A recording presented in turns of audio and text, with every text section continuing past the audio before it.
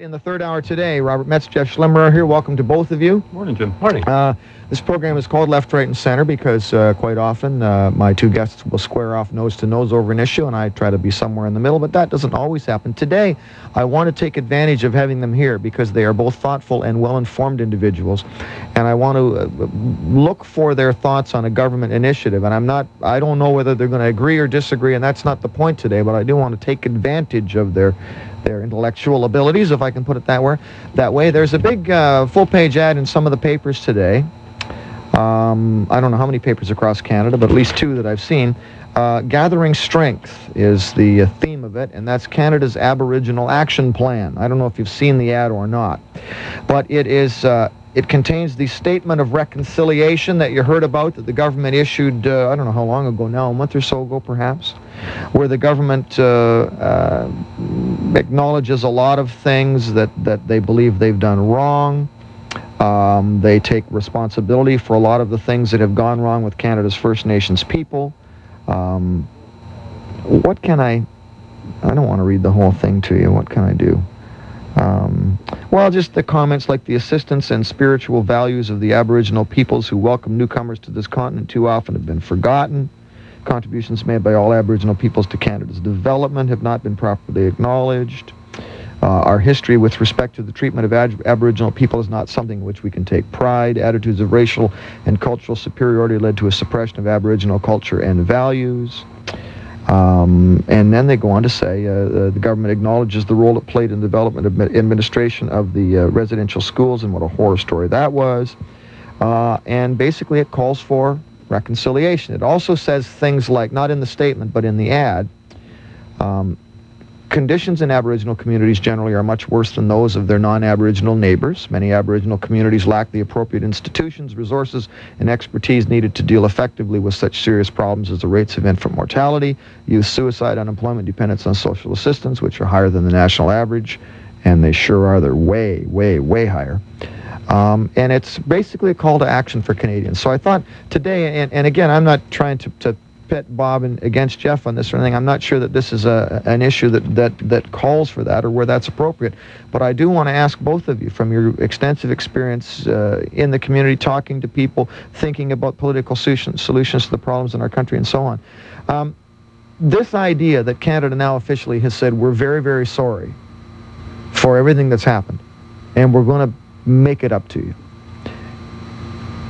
Is this a positive step forward? Many people, even in the Native communities, have said, no, it's just another Band-Aid by the government. Well, first thing I was thinking when I was listening to what you were saying about the ad is, where's the bottom line? Where is the actual action the government is planning to take? It sounds like a big feel-good statement of reconciliation. Oh, shucks, we were bad guys and all this. And well, you're going to like this then, because here's the how. Oh, and I'm quoting, the heart of the action plan, you're going to love this, boy. Brace yourself, is a commitment to address the needs of communities by building real partnerships with Aboriginal people, including the development of mechanisms to recognize sustainable and accountable Aboriginal governments and institutions. Oh boy, more government, more levels of government, more bureaucracy, more stuff that nobody needs. That's where we're going. You know, here it comes back to culture, race, values, you know, history. It's back to this political correctness that they're selling to every minority group in the country. Was it wrong for the government, Jeff, to stand up and do what many people on both sides have been asking them to do for decades and say, well, you know, yes, officially we screwed up? Was it wrong for them to do that? No, and it's not wrong for two reasons. One is that it is something that has been called for, and it surprised me how often in disputes with people it comes down to feelings, you know, and even commercial litigation where it's sort of like big companies fighting it out. Often it comes down to who feels wronged by who, and has that person has there been an apology? Has there been some way of saying, I still respect you, I think you're a decent person? That's a good reason to do it. The other good reason is that it doesn't cost anything, frankly. Just to say this. Yeah. But the implication is it's going to cost us a lot, because now they've made some concrete promises that, you know, they've been promises and promises and promises. Now they've made concrete promises in 1998. We're not talking about treaties that were abrogated 100 years ago, or treaties that were broken 75 years ago, or treaties that were weaseled out of the Indians 200 years ago. Now in 1998, they're saying, hey, we screwed up, we're sorry, we're going to fix it. Well, and that's sort of a continuation of where things have been going in the last 30 years, I guess, that until 30 years ago, natives couldn't press land claims, and at that point it was recognized that maybe we should let them do that, and we should wade into that. This statement may be sort of a focusing of a direction they've been going in, but on the other hand, under the Liberal government, and this is from the Liberal government, there hasn't really been a groundswell of movement. They've been the government now for 5 years going on, and things haven't really accelerated as far as claim settlement, as far as self-government and so on. Now there's a new minister, Ron Irwin had been the minister before, although he was a pretty energetic guy, and certainly was out and about finding out what was going on and stuff. Jane Stewart's the new minister. There's some perception that things may speed up a bit more under her, but the Chrétien government's not racing to change in dramatic ways the way we deal with native issues. She's a very sharp pencil, though, Jane Stewart. Yeah. Mm-hmm. I mean, she's a very, very bright lady. Well, I think one of the bright lights in the Liberal Party. And very, very knowledgeable in political matters as well. Of course, her dad was the leader of the Ontario Liberal Party, Bob Nixon. Yeah. Do we accept this statement here? It seems to me that I'm going to read the statement again. It seems to me they're saying it's our fault. Conditions in Aboriginal communities are much worse than those of their non-Aboriginal neighbors, and they lack appropriate institutions, resources, and expertise, etc., etc. I guess the question that pops to mind is, whose fault is that? And I'm not native bashing for a moment, but we have been giving the natives a lot of money over the years. We've about $6 billion a year, I believe it is now. A lot of people say it's not working very well, is it? Where either it's not getting to them, or they're not using it properly, or something's wrong here.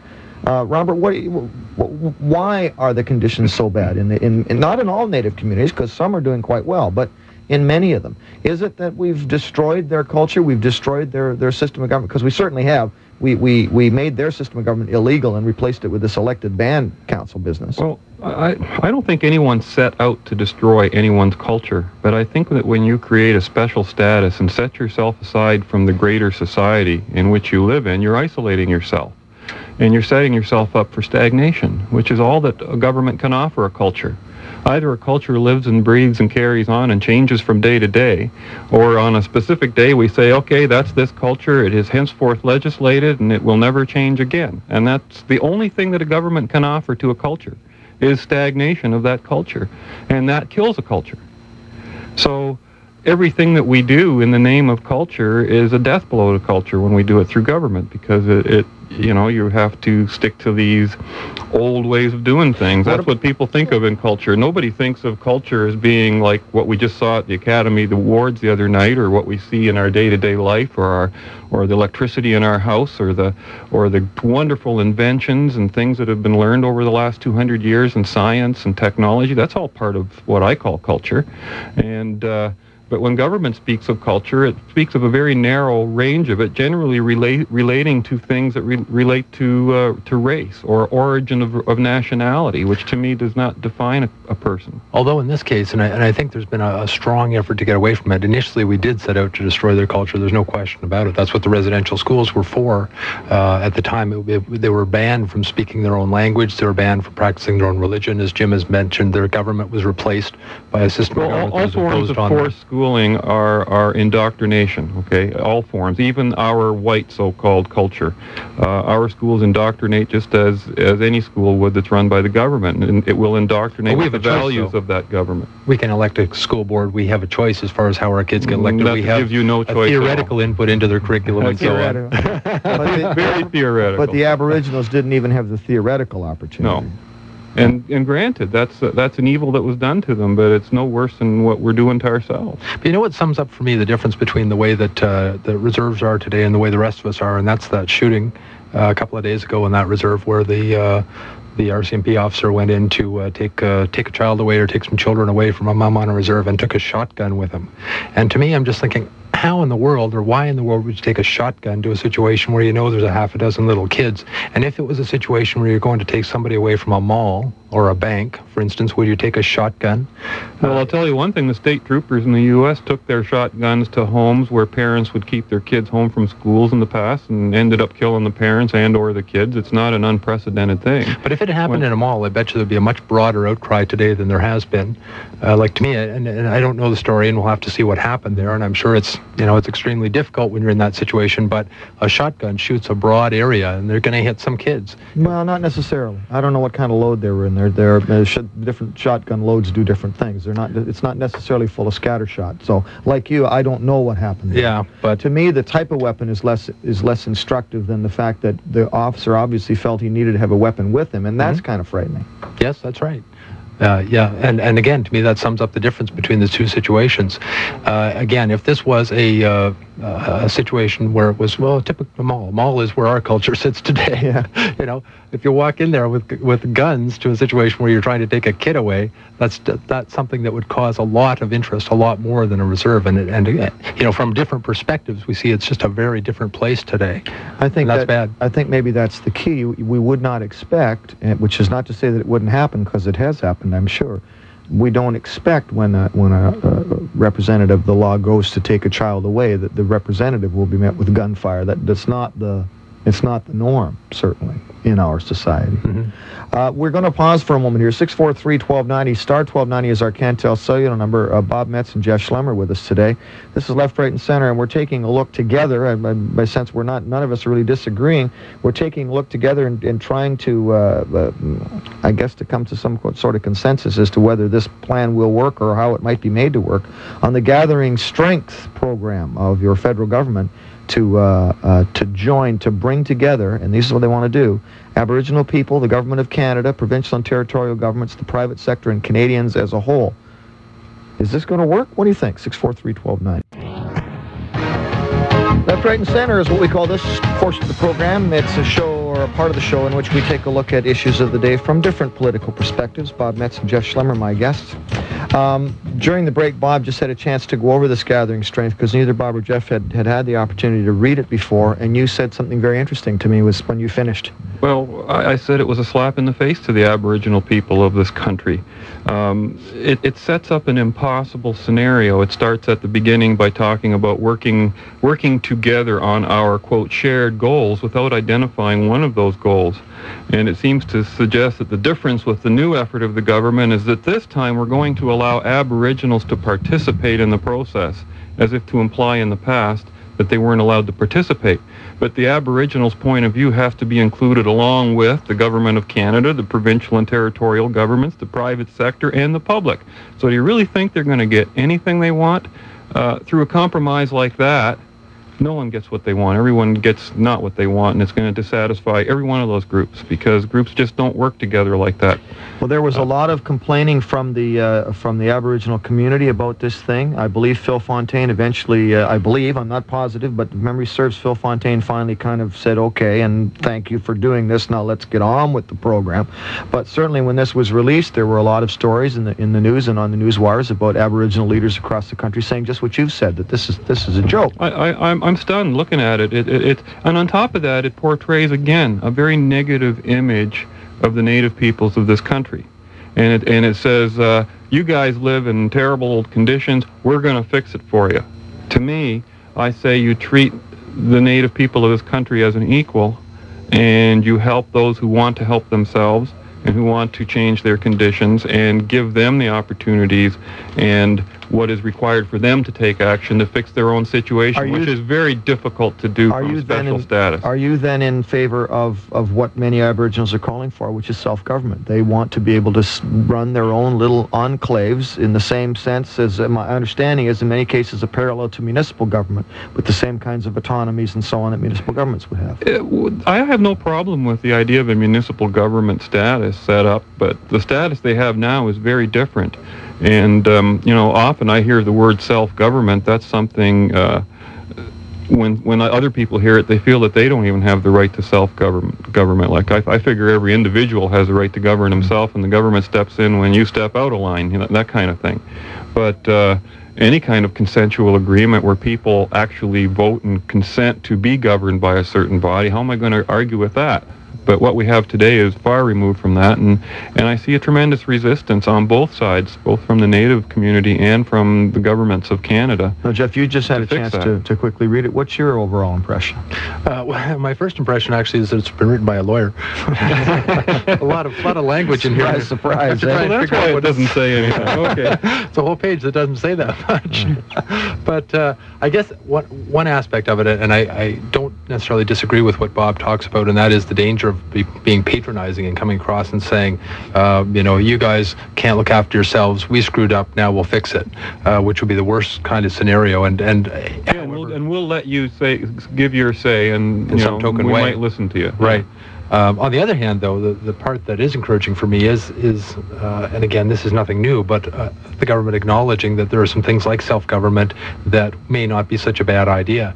And I think a lot of people aren't that familiar with the existing system, and I'm not that familiar with it either, but I gather that reserves are basically still largely controlled by the federal government, and that any expenditure over a certain amount of money has to be approved by some bureaucrat in Ottawa. They can't lift a finger without some bureaucrat agreeing to it, and to me that's just a horrible way to run a railroad. And aside from my left-wing leanings, I think that having government micromanage anything like that would just be an extremely expensive, bad idea. So to the extent they're trying to get away from that, that would seem like a extremely good thing.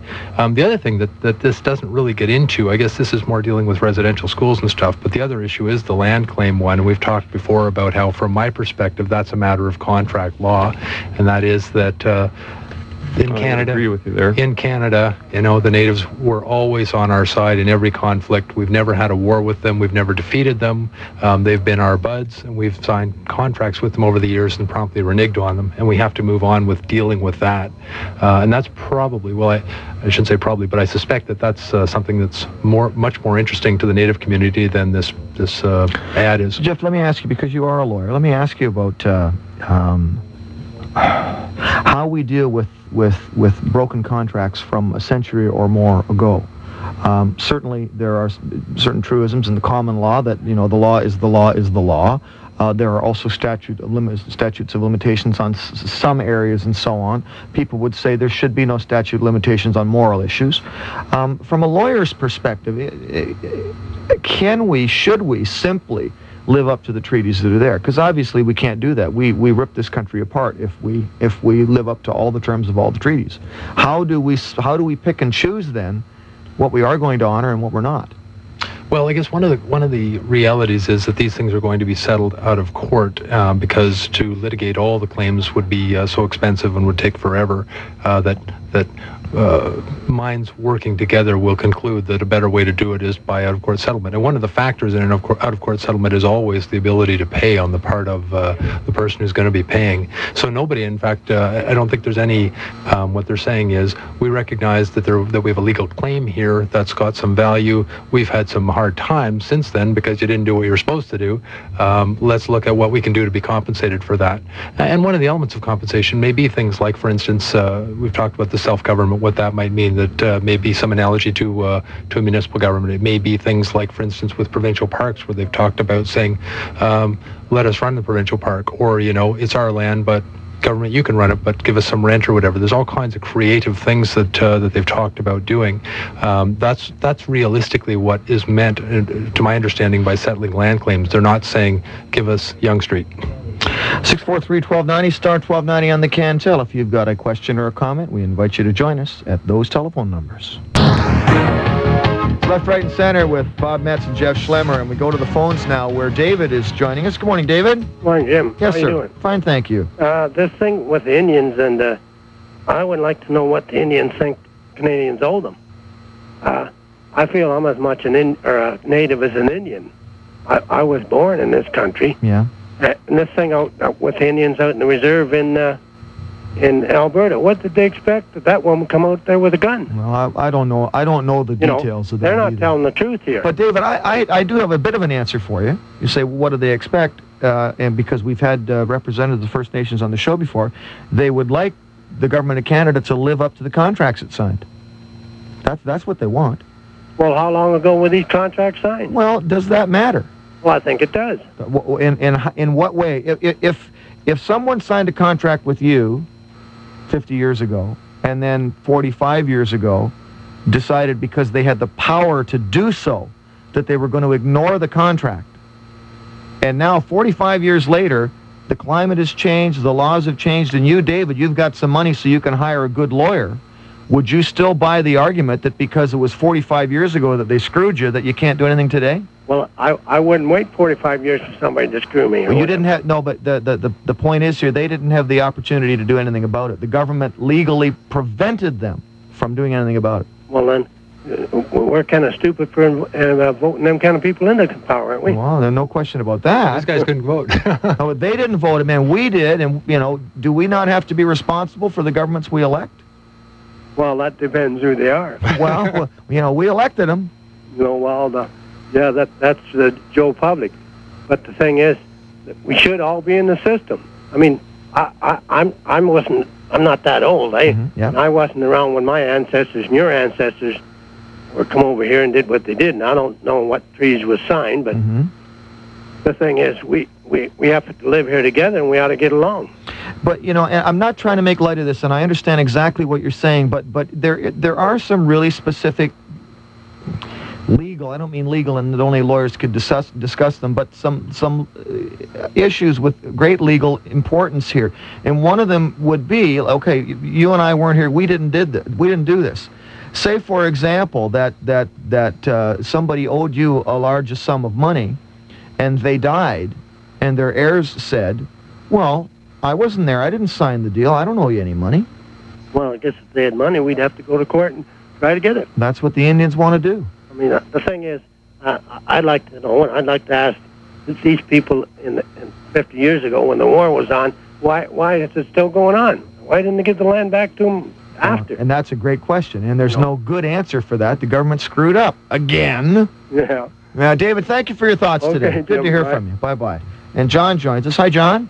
Morning, Jim. There's two books that I read, quite a number of years ago. Must be going back 20 years. And one was a sequel to the other, written by Bronowski. You remember the gentleman? I'm not sure that I do. One was entitled The Ascent of Man. Oh, yes. And the other one was The Descent of Man. Yeah. And it would seem that given what is transpiring today, we are in that regression of descent.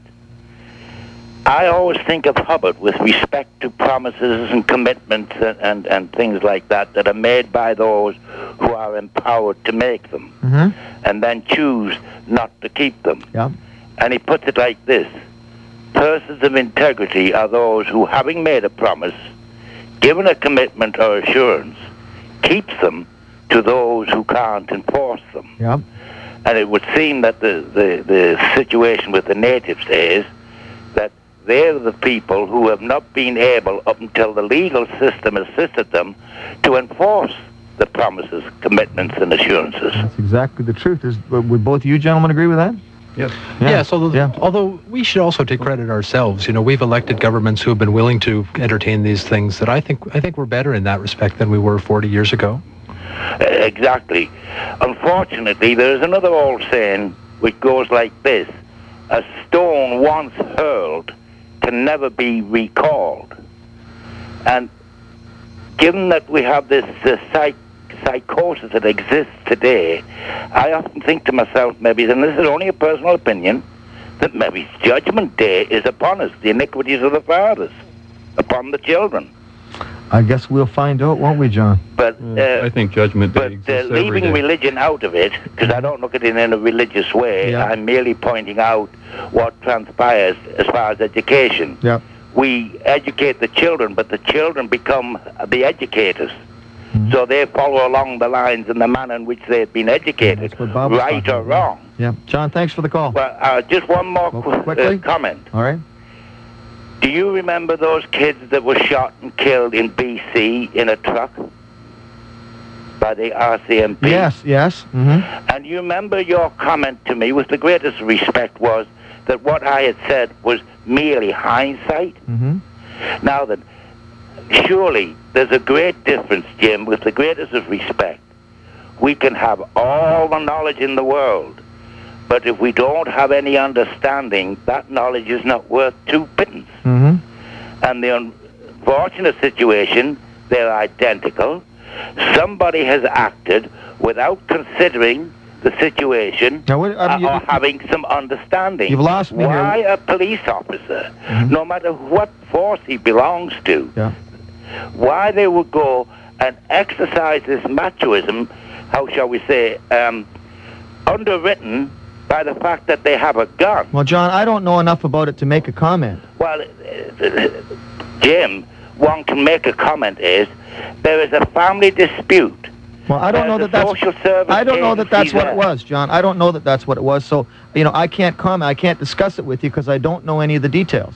I'm talking about the incident. Give some thought to it, Jim. Well, Give some thought to it. You've got a police officer. John, I don't know John, I don't know the details, and I try to refrain whenever possible from making up my mind or making statements about things on which I'm uninformed. So I can't have this discussion with you today.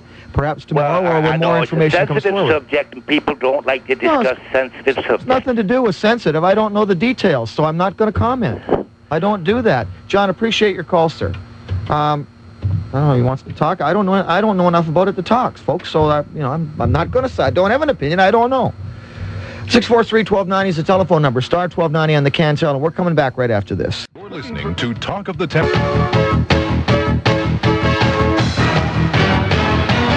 Left, Right, and Center with Bob Metz and Jeff Schlemmer. We're talking about this healing. What do they call it again? The Gathering Strength, the government's new program to do something to the Aboriginals or with the Aboriginals. Jeff, I want to come back to a comment you made earlier about one of the principles or tenets or guidelines in the law is the ability to pay when somebody is being sued.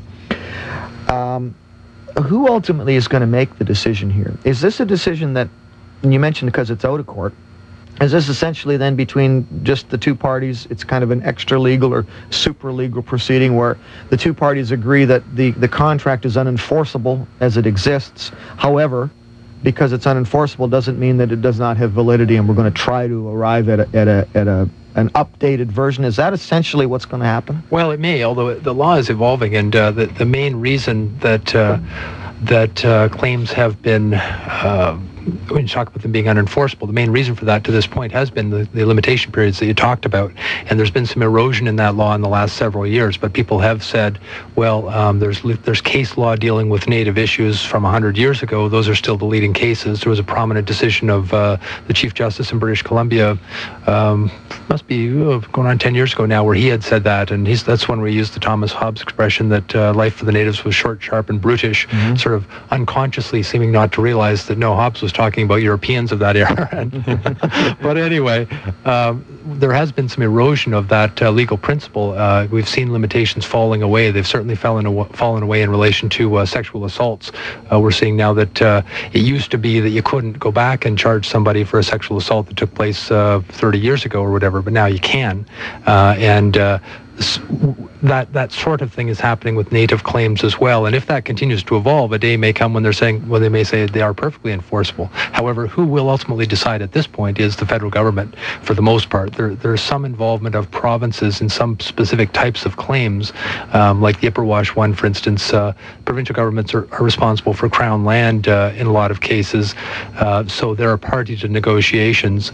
But ultimately, it comes back to the federal government as having been the government when this was going on. Although there are even legal wrinkles there, because of course prior to 1867 there was an argument that there was no federal government, there was no Canada, and in fact that the people should be negotiating with Britain, although that doesn't seem to have really gone that far. Bob, I want to ask you, because you've made the point in the program a number of times about your belief in the absolute sanctity of property rights. Does this cause you some difficulties then in coming to grips with the fact that it would appear that the natives do have clear legal title, at least they did at the time, to vast tracts of Canada today, tracts that, as Jeff said, we simply can't give back to them and are not going to give back to them? Well, this actually raises a point. Despite what I've already said about we have to live up to our contracts, I think that without knowing the details of each and every individual contract, we can't really speak to the validity of the contract. And older contracts do wear in terms of their validity. For example, the last home I bought, I built on a piece of land, and if you go by the survey, it shows that I owned this, that, and the other thing, but my neighbor had an encroachment. I couldn't get that back, even though it was on my land, quote. I had to allow that encroachment to the neighbor because of the the use to which the land was put in the meantime, and the fact that it was accepted as such. No one objected. There was nothing going on in there. The doctrine of adverse possession. Is that what that's called? Good thing to have a lawyer here. So it actually has a name. Yeah. But that very principle does take precedence in a lot of cases. So I think that there is an argument to say that very old contracts written by people 100 and 200 years ago don't have the validity that they would have today, because a contract is not simply something written in stone. It is also something that should be acted upon after. And I agree that the big catch in this is that the government prevented the process or the access to the process to let people do things. And to the degree that that's the problem, we are culpable. I agree with David, the one caller, that I'm very uncomfortable about the idea of today's Canadians owing anybody anything over this. It's although we got to keep the loot, we still got everything from the deal. We have the benefit of it today. In what sense? Well, the loot was the land and the natural resources. We've kept all of that. We continue to till the land. We continue to rip down the trees. We today are taking advantage still of those deals. We haven't given back, what we got, and we're continuing to profit from it every day. Well, you're referring to the lands in dispute. Yes. But not to the lands that are already under native reservations or clearly our title. So it's just those lands in dispute you're talking about, which can include everything from downtown Vancouver to the Booney Docks way out somewhere else. So obviously you're not going to give downtown Vancouver back to the natives. No, it's not going to happen because of that principle you talked about. Yeah. So something has to be renegotiated. Again, I don't think anything's going to resolve the native situation in terms of their lifestyle, in terms of having it look anything equal to ours, as long as they're sitting on that reservation system, which, another thing, talk about self-government. The way you described it as municipal type of government, that doesn't bother me so much, but that's not what I've been hearing coming out of the native leaders, at least for quite a period in the past. They're talking about having a different set of laws entirely on their own reservation. Oh, we do. And London's got totally different laws than Cambridge or Niagara Falls. Yeah, but we're talking key laws about very, very functional things. Like, for example, it doesn't matter whether you go to London, Toronto, Ottawa, murder is illegal, stealing is illegal. Yes, but there's been no suggestion that they would not continue to be illegal in native enclaves either. Well, there are certain rights that some people have suggested would not exist. For example, perhaps native women wouldn't have the same rights on a reservation as they would here, because of a different culture. Again, and yet there are some elements to native culture where women are revered perhaps more than in our culture too. Does that make it more virtuous, or is that the other side of the coin? Well, no, I'm just suggesting that I'm not sure that isn't a bit of a red herring, the idea that women might be disadvantaged, because my understanding of native culture, that is in many cultures, the women not only are not disadvantaged but have a place equal to or above that of them, and not in all of them, certainly. A lot of people would argue that about our culture. Well, Might say the same thing, and I've heard it argued. Yes. So you're right. It's a small point, but it's just an example of the kinds of things that different laws. For example, in Quebec, the French, you can't put an English sign on your store, and you can go to jail for that. Would we tolerate something like that? That kind of a thinking, where a fundamental right of an individual to those fundamental freedoms, freedom of association, speech, all that stuff. Are we going to tolerate those kinds of laws that take away those fundamental freedoms? But would there be a problem? Would there be a problem if that self-government operated within these parameters, that it said to members of the band, here's the scoop, here's what we're going to do. We think we have consensus here. If you don't like it, if you don't want to be part of it, we will pay you out your share of your membership in the band, and you can live somewhere else. Well, you're talking about people consenting to a certain communal type of living under a certain set of rules. Yeah. Well, I have no problem with that, as long as you can be assured that there's some access for them to go to in terms of recourse if they feel an injustice has been done to them. They shouldn't be isolated. Like, you shouldn't have an isolated police system or an isolated whatever. It should all be part of a greater system. Jeff, I want to come back to this concept of adverse possession. Do you think that we would be better off in all of these negotiations if the government just came right out at some point and said, listen, people are upset, for example, land claims against Sarnia in Toronto. People are upset about this. People don't understand what it is. For once and for all right now, this is crap. It's off the table. We're not even going to talk about it. We're going to invoke adverse possession or some other legal term. Right now, stop it today. No more talk of this. We acknowledge we have some problems here. We acknowledge we've got to work out some stuff. But in those cases, it's not even on the table. It's not in the headlines anymore. Let's get on and be real about it. Would you think that'd be a step forward? Well, I think it would be, it would have a lot of appeal for both sides, although I expect that the reason it doesn't happen is tactical, and that is that each side is trying to get a negotiating advantage. The government could say that, and they can say it in different ways, but they could say, look, we want to talk to you about claims, and we'll talk about the basis of the claims, but let's not actually have you filing statements of claim in the court, claiming Sarnia, for instance. On the other hand, though, I'm aware that with the Sarnia claim, the lawyer for the natives is Earl Cherniak. He's widely regarded to be the best lawyer in Canada, extremely smart guy, extremely tough negotiator, as you can imagine. So he would decide whether he liked the sound of that or not, and may exact a concession in exchange for that. I don't know.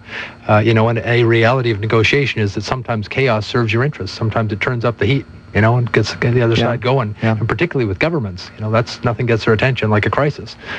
So tactically, the natives may find it advantageous to do these things, although I'm personally very sympathetic to the people who live in disputed areas who say, Ben Veal, for instance, somebody who I disagree with on just about everything he's ever said, but in the context of his cottage, he's in a tough spot, no question about it. And if there was a way that we could have negotiations going on that say, look, nominally this was the reason that you have a claim because this was disputed land or whatever, but let's not talk about the actual land because it's upsetting a lot of people. Now, realistically, Ben is never going to lose his cottage. Realistically, the government's never going to negotiate away the right of private citizens. But Ben would make the case he's already lost his cottage because his cottage is without value. Yes, and I agree. And then say I'm sympathetic to that, and I don't know what the solution is. And that just shows the contract quagmire we're into because Ben's got a contract too. He's got ownership of his house, and if these contracts are valid, that invalidates a whole bunch, and you'll have a whole bunch of more claims. On the other hand, the government could certainly be doing more about that than they have been, and doing what you've just suggested and saying, we'll negotiate this, we'll talk about this, but